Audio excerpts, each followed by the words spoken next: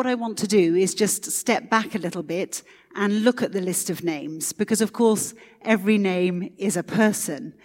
And I have to say most of them are not very significant. Some, particularly the post-exilic ones, are a little obscure. But what Matthew is doing in his genealogy is very important. He's wanting to tell particularly his Jewish readers, of course, that Jesus comes from the line of Abraham. His origins date back to the father of all, Abraham, the father of the nation. And of course, it was to Abraham and his descendants that God gave his blessing. It's wonderful, isn't it, that the story of God's people starts with a promise of blessing.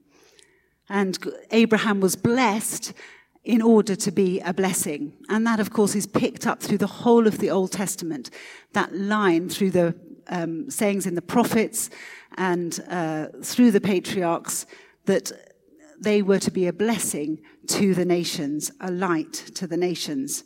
And so Matthew is reminding us of this great promise at the beginning, at the very beginning, and he's saying it is going to be fulfilled in Jesus.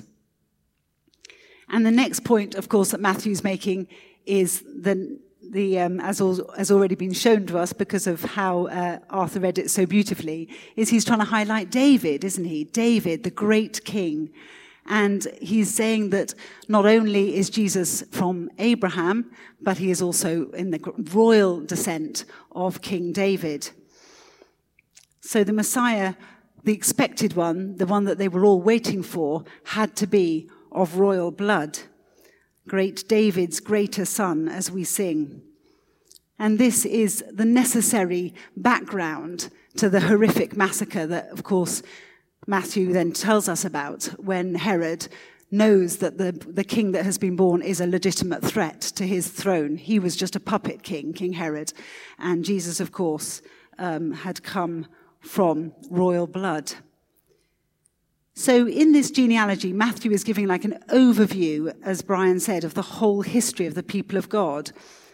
So the first 14 names, generations, if you like, are the sort of the forming of God's kingdom, the beginning of God's nation, resulting in David. And then the second is the time which perhaps we think of as the kingdom being established, but flourishing. But if we're honest, if we know anything about the history of the people of Israel, the rot begins to set in quite early, doesn't it? People are rebellious, the kings aren't good, and they turn to idols and fail to put their trust in God. Eventually, of course, they then suffer God's punishment, God's judgment on them, and they go into exile. And that is really the lowest point in the nation's history. Because from there, really, the last 14, as it were, they do return to their land, but it's as an occupied people. They never again have the land for themselves. And so I think it's quite significant that it's into this sort of darkness of the history of Israel's history, is into this darkness and this sort of occupation and obscurity that Jesus then comes. It is sometimes so often the case, isn't it, that God's promises are fulfilled at a time when they seem least likely to be fulfilled. You can imagine that for those people, perhaps God felt very distant, very absent, or certainly very inactive. And it is into that darkness, that occupation, that Jesus comes. And that is what we're celebrating this Advent, isn't it? We're celebrating the coming of Jesus into a world that perhaps can seem at times dark, can seem at times as though God is not so active. We're living, as it were, in occupied territory, in a culture that is not our own, and we are praying for God to come. So let's now focus on just some detail of these names. I'm going to focus on something that jumped out at me, because it might well have also jumped out at you. Because I don't know if you noticed, like I did, there are 5 women mentioned, either directly or indirectly. So I'm going to focus on these 5 women for the next few minutes. It's actually really surprising that they're even there, because in a good Jewish genealogy, you wouldn't even mention the women. It's just about the men. And so we need to sort of sit up and take notice for the fact that Matthew's actually mentioned them. So who were they? Well, the first one is Tamar. And Tamar's a very sad story, actually. She was married to Judah's son. So Judah, being one of Joseph's brothers, actually he got rid of Joseph, and then he went off to Canaan and married a Canaanite woman. Sorry, he was, in Canaan, married a Canaanite woman. And he found, and they had a son called their firstborn. And so Tamar was found as a wife for then dies, and then Tamar is widowed again by Er's second brother. And Judah has a duty of care as her father-in-law to look after her. So he tells her just to wait until another one of his sons becomes old enough to marry her. But actually what he does is just sends her back to her father's household, and she gets forgotten. She's pretty much overlooked and uncared for. So she takes things into her own hands and dresses up as a prostitute, and Judah then sleeps with her. So she's then pregnant by her father-in-law. And the story goes that she is about to be stoned to death for prostitution. And then she reveals that the babies that she's carrying are actually Judah's children, and her life is spared. And she gives birth to twins, Perez and Zerah. And Judah actually says, or it's recorded that Judah notices that he had let her down and that she was more righteous than he was. The next woman is Rahab, and Rahab was a prostitute. I'm sure some of these stories are familiar to you. What's interesting, of course, about Rahab is that she was in the enemy city of Jericho. She was in her house when Israelite spies, came to her, and she gave them safety and shelter. She told them where to go, and for that, her and her family were spared.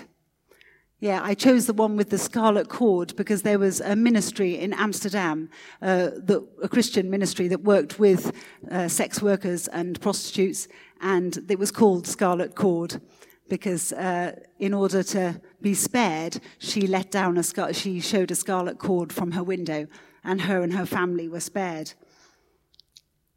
Even before the fall of Jericho, Rahab had a sense of the greatness of God. She said to the spies, "The Lord your God is God in heaven and on earth." So dear Rahab, enemy prostitute. And she then marries Salmon, and they have a son called Boaz. And Boaz comes into the next woman's story, Ruth's story. And Ruth's story is a beautiful story, isn't it? A story of redemption. I'm sure one that is very familiar to most of us here. Ruth and her mother-in-law are refugees. They're displaced because of famine and death. And they are utterly desolate, destitute and desperate. And they are dependent on the mercy of others. And it is Boaz, of course, who shows them mercy, becomes their kinsman redeemer. Boaz then welcomes Ruth into his family, and she becomes great King David's great-grandma.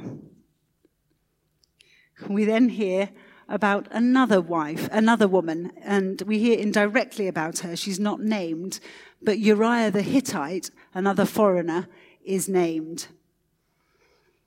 We know, don't we, that King David, that great king, great warrior, beautiful poet, songwriter, wonderful man of God, man after God's own heart, failed very obviously and completely. He was supposed to be with his men at war, but he stayed at home, and it was then that he committed adultery with Bathsheba. I know, a very interesting picture of Bathsheba. It's interesting how history sometimes puts her as the temptress, I think, whereas actually maybe that's not the whole picture, I wouldn't say. And then, of course, the end of the story is even worse, isn't it? Because David actually orchestrates the murder of Bathsheba's wife, Uriah, who is his loyal servant and general.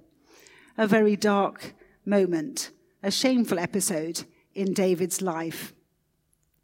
Interesting, isn't it, that that is highlighted in the genealogy. And last, of course, but not least, is Mary. And I chose this picture because Mary looks so young here, actually. And I've often thought about that and marveled at the thought that Mary really was probably just a teenager. And yet, at that young age, she had that simple trust and obedience in what God was asking of her. She was to suffer shame and disgrace, but she trusted God. So it is actually quite shocking that Matthew mentions these 5 women, doesn't just mention the women, but highlights these women. And it's not just because they're women. It really is because of who they are, isn't it? It's utterly subversive. If we were telling someone about our family tree, we would highlight the good, the great, the influential. We'd highlight those who've done something. Remember how I introduced my family tree? I talked about my 3 ancestors who have done great things. But God is different, isn't he? So different. God highlights the outsider. He focuses on the people that we perhaps do not focus on. He looks for the insignificant and the marginalized, and particularly the overlooked. Matthew is trying to show us that God's plan, his great plan of salvation, doesn't just include those that we wouldn't necessarily include, but he wants to show us that God actually uses and works through people who will surprise us. As part of God's family tree, we have the abandoned widow, the sex worker, the abused, the desperate refugee, and the young girl asked to face shame and disgrace for the sake of the Lord she believes in. And that is the wonderful message, isn't it, that we're going to be celebrating, that God's grace is for all. We've just sung it, haven't we? His grace is wider. His love is greater. There is no one that is excluded from God's work. The young, the broken, the abused, the left out, the marginalized, any of us. He chooses anyone and everyone to partner with. And Jesus, the Messiah that Matthew is introducing to us, demonstrates this for us, doesn't he? Jesus, in his ministry and in his life, did just that. He was always looking at the outsider, at the one on the edges, at the ones that felt excluded, that weren't part of the inner crowd. And we know, don't we, from those wonderful writings of Paul, that Jesus came to actually break down the things that exclude us or make us feel excluded. He came to bring a new unity between Jew and Gentile, between foreigner and resident, as it were, to bring a new unity between slave and free, black and white, Brexiteer and Remainer, all of us. Because Jesus welcomes all of us into his family. It's interesting that nowadays there are some preachers around that are focusing particularly on work in prisons, because they have a very strong sense that God will be calling prisoners into his kingdom, to further his kingdom, that God will actually be using prisoners to be the new prophets and ministers of the gospel in the generation to come. So that would be really something worth us thinking about and praying into as we start Prison Alpha up in the prison this January. So how are we going to be like Jesus, this Advent? Who are we going to consciously include during this festive season? Maybe it is somebody old or somebody young, someone different from us, the neighbour who has very different political views to our own. Or maybe it's somebody who we would just rather not include, the talkative or the annoying. The outsider, is not someone who's necessarily very far away. We have people in our own families, don't we, who feel a little bit on the edge. Or people even in this church. I know that I've talked to a couple of people recently who have felt lonely. And it's a challenge to all of us, isn't it, to ensure that nobody ever, when they come into church or become part of our family here, ever feels lonely or excluded. So what could we do this festive season? I really do love Itchin Kitchen, and the reason I love it so much is because anybody can go. It doesn't matter who you are, you just sign up and get a meal. Why don't we model that to one another and to others that we know? Invite them round for a meal, go for a walk with them, have a coffee with them, include them. But we must also remember ourselves and not exclude ourselves from what God is doing. How often do we say that we aren't able to be used by God or to be included in what he's doing? Let's be aware that we don't want to exclude ourselves by our own feelings of insecurity or self-doubt or lack of confidence. Because God is working out his salvation. God is on his mission today. He hasn't stopped. He is still drawing people into his family, unexpected and surprising people. He's still using anybody and everybody to fulfill his purposes. So let's be open to what he is doing, and let's ask him for his heart and his eyes this Advent season. Let's pray together. Lord God, your grace is amazing. And we thank you that no one is ever excluded from becoming part of your family. And we pray, Lord Jesus, that as your church, your body here today, we would reflect who you are. Thank you for your great love for each one of us. And may we be inspired and encouraged to be like you. In Jesus' precious name, amen.